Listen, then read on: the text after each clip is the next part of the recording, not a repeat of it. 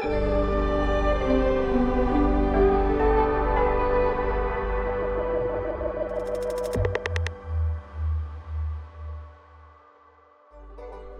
vás u nového dílu podcastu Redneck o americké politice ze spoda i z vrchu.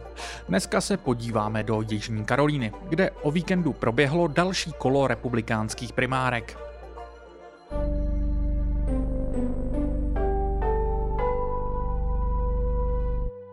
O republikánských primárkách tu mluvím často letmo jako o něčem, co už je letos v podstatě uzavřené. Bedliví posluchači Rednecku si ale jistě vybaví, že když jsme s kolegou Honzou Benešem na začátku roku připravovali jakýsi návod k tomu, jak primárky číst, zmiňovali jsme několik důležitých milníků. A jedním byly právě jihokarolínské primárky 24. února. Ty byly důležité především proto, že jedna z kandidátek, která se v průběhu loňského roku vyrýsovala jako nejrelevantnější rivalka Donalda Trumpa, je právě odsud. Nikki Haley tu kdysi sloužila jako guvernérka a primárky v domovském státě jsou vždycky zlomovým momentem. Význam Jižní Karolíny pak ještě vystoupal, když de facto všichni ostatní kandidáti, kromě Haley a Trumpa, kampaň ukončili. Z Jižní Karolíny se tak stalo utkání těchto dvou, které klidně mohlo být finální. Je totiž dost obvyklé, že když kandidát prohraje ve svém domovském státě, ukončí kampaň. V roce 2016 to tak měl například floridský senátor Marco Rubio. Naopak senátoru Tedu Cruzovi se podařilo vyhrát ve svém domovském Texasu a v kandidatuře tak pokračoval i dále. A trochu ještě Trumpa potrápil, byť nakonec neúspěšně. Přesto, že je letos nejsilnější Trumpovou rivalkou, Nikki Haley dosud nezvládla vyhrát v ani jednom ze států. Nejblíže se dostala v New Hampshire, kde na Trumpa ztrácela 11% bodů. Tam jí k výsledku napomohl i systém zdejších primárek, který snadno umožňuje nestraníkům, ale i demokratickým voličům, aby se několik dní před republikánskými primárkami registrovali a mohli v nich hlasovat. Obzvláště v roce, kdy tu byly demokratické primárky jen formalitou, to pro mnohé antitrampovské voliče bylo lákavé. A jakkoliv to Haley pomohlo, na Trumpa to nestačilo. V Jižní Karolíně je to podobné. I tady teoreticky mohou hlasovat takovýto přeběhlíci. Navíc tu Haley má dlouholeté kontakty a mohla by se pak s nasčítanýma výhodama k Trumpovi snad ještě více přiblížit. Nebudu vás ale dále napínat. Nepodařilo se jí to. Nakonec primárky skončily s necelými 60% pro Trumpa a s necelými 40% pro Haley. Tedy ne vyložená ostuda pro Haley, ale horší výsledek než v New Hampshire. Teď je jen otázka, co bude dál. Jedna věc se rozhodně nestane. Jak Haley oznámila hned po sečtení většiny hlasů v Jižní Karolíně, nehodlá teď kampaň ukončovat. This week that no matter what happens in South Carolina, I would continue to run for president.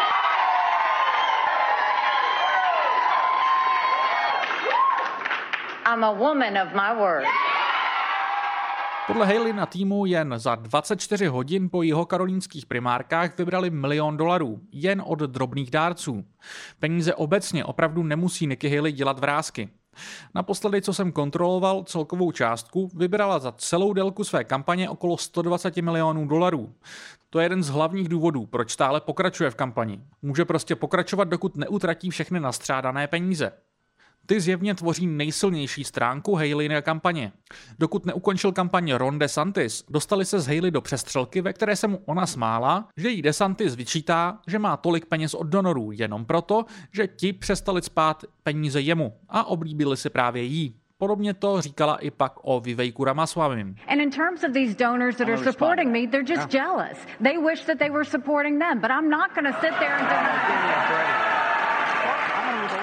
Mimochodem Trumpův blízký spojenec, ohajský senátor J.D. Vance, po jihokarolínských primárkách označil donory, kteří podporují Haley, za far left, tedy radikálně levicové, u čehož já jsem osobně vyprskl smíchy. Ale primárky nevyhrávají peníze, ani přímo hlasy voličů, ale hlasy delegátů. Ty se rozdělují v různých státech různě. V některých dostane všechny delegáty kandidát z nejvíce hlasy, někde se rozdělují poměrně a tak dále. Zatím bylo rozdáno 142 delegátů. 12 jich mají dohromady DeSantis a Ramaswamy, kteří už své kampaně ukončili. Haley jich má 20. Trump jich má 110.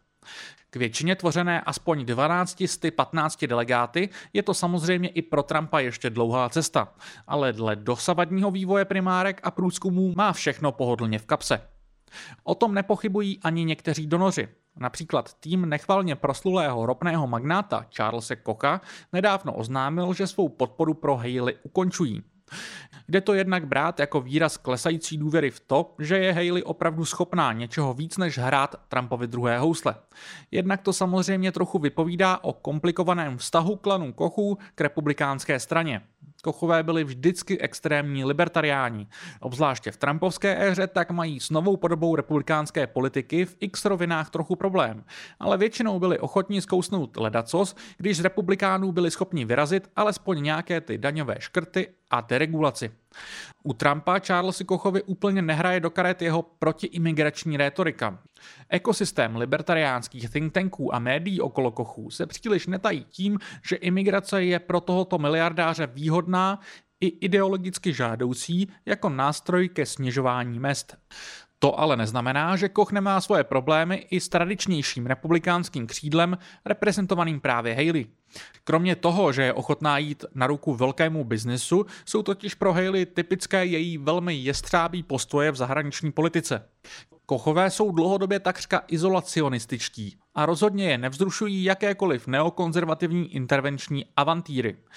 Nicméně u každého republikánského kandidáta si vždycky Kochové byli schopni najít svoje. V to, že by se ale do Bílého domu mohla probojovat v tuto chvíli sama Haley, zjevně už nevěří.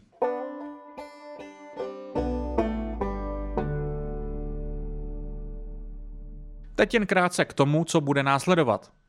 Už teď začaly primárky v Michiganu, kde je to opět trochu chaotická situace, podobná jaká byla v Nevadě na začátku února.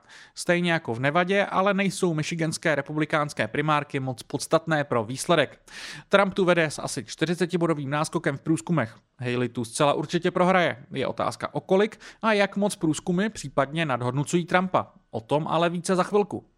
V následujícím týdnu budou podobně přibývat drobné primárky v Idahu, Missouri, Washingtonu DC a severní Dakotě. Největší zlom ale přijde až za týden, v úterý 5. března, kdy bude takzvané super úterý. Vždycky zapomenu, v kolika přesně státech se v ten den letos volí. Tuším, že v 15 plus na teritoriu americké Samoy. Každopádně se bude rozdělovat necelá tisícovka delegátů, což je obří množství. Znovu připomínám, že pro nominaci jich stačí 1215. Například Nate Cohn z New York Times odhaduje, že by Trump mohl v tento den získat až 90% z delegátů, o které se bude hrát.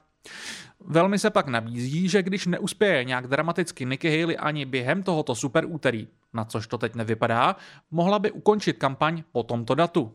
Možná ani to ale neudělá a závěr dnešního rychlého updateového dílu bych chtěl věnovat spekulacím ohledně toho, co by si od toho mohla slibovat.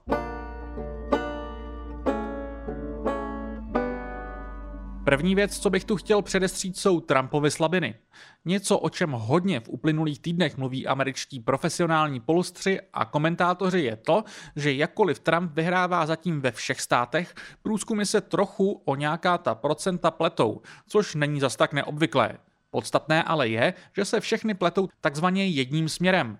Reálné výsledky má Trump méně impozantní, než jaké předpovídají průzkumy. Opět se odkážu k analýze Natea Cohna z New York Times. Ten představil 3 teorie, které by tyto výsledky mohly vysvětlovat. V jádru první leží dosud nerozhodnutí voliči. Cohn píše, že Trump je pro voliče neznámou entitou a voliči, kteří jsou ještě v roce 2024 nerozhodnutí, pravděpodobně k němu nebudou mít úplně nejvřelejší vztah, minimálně v primárkách. Mohou se tak rozhodovat z většiny pro Trumpovou alternativu v podobě Haley.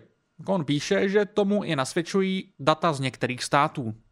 Druhým potenciálním faktorem je skladba vzorku do průzkumu. Cohn uznává, že tato teorie se špatně dokazuje, ale říká, že letošní volby s takřka neexistujícími demokratickými primárkami představují pro polstry docela oříšek. Cohn uvádí, že je vzhledem k tomu, jak polstři skládají své letošní vzorky, docela pravděpodobné, že podceňují nezávislé a demokratické voliče, kteří ale letos volí v některých státech v republikánských primárkách. S tím souvisí třetí Cohnova teorie, že podobně jak v uplynulých prezidentských volbách podceňovali průzkumy Trumpovy voliče, Existuje tu letos skrytý fenomén pro bidenovského nebo alespoň proti trumpovského voliče. Jak zmiňuji, i přímo Cohen uvádí, že se tyto teorie špatně dokazují i vyvrací. A já jejich relevanci rozhodně nejsem s to nějak odborně posoudit. Celý fenomén Trumpových výsledků, které jsou slabší než průzkumy, se ale dotýká jedné z podle mě nejpodstatnějších otázek letošních voleb.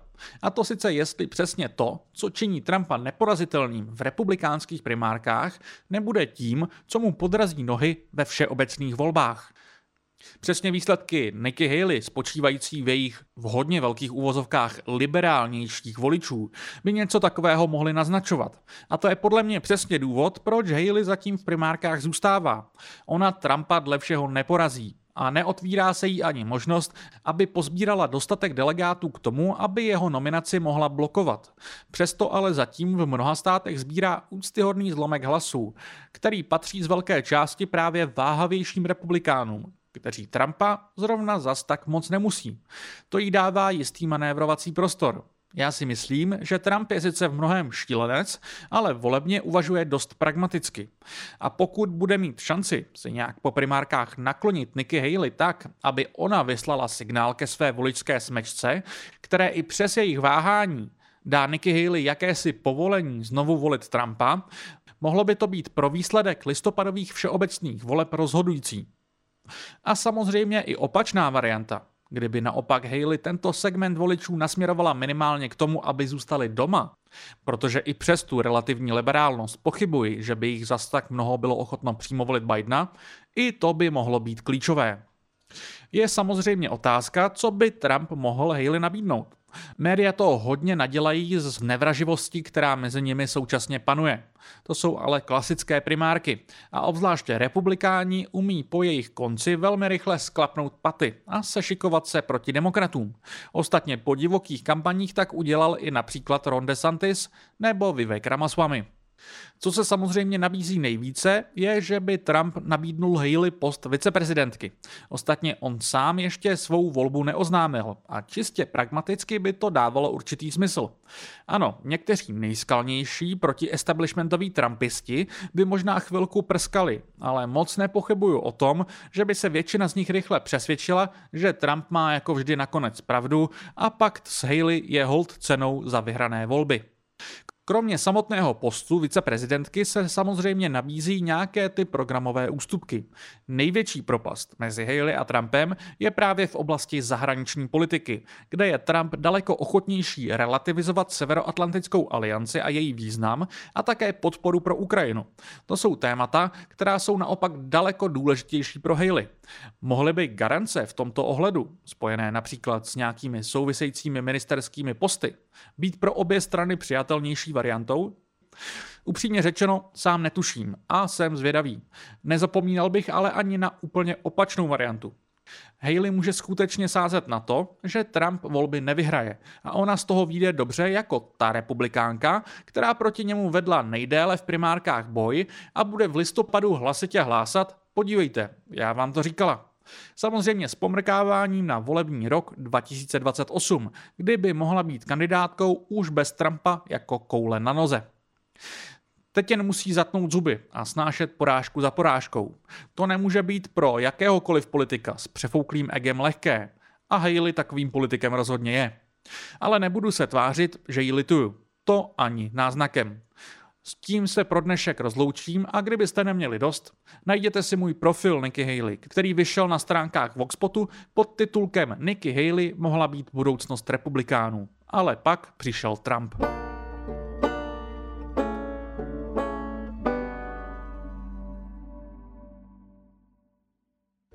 Díky, že jste dnešní díl doposlouchali až do konce. Jako vždy závěrem říkám, že budu rád za jakýkoliv feedback, ať už na sociálních sítích nebo mailu matej.schneider@voxpot.cz.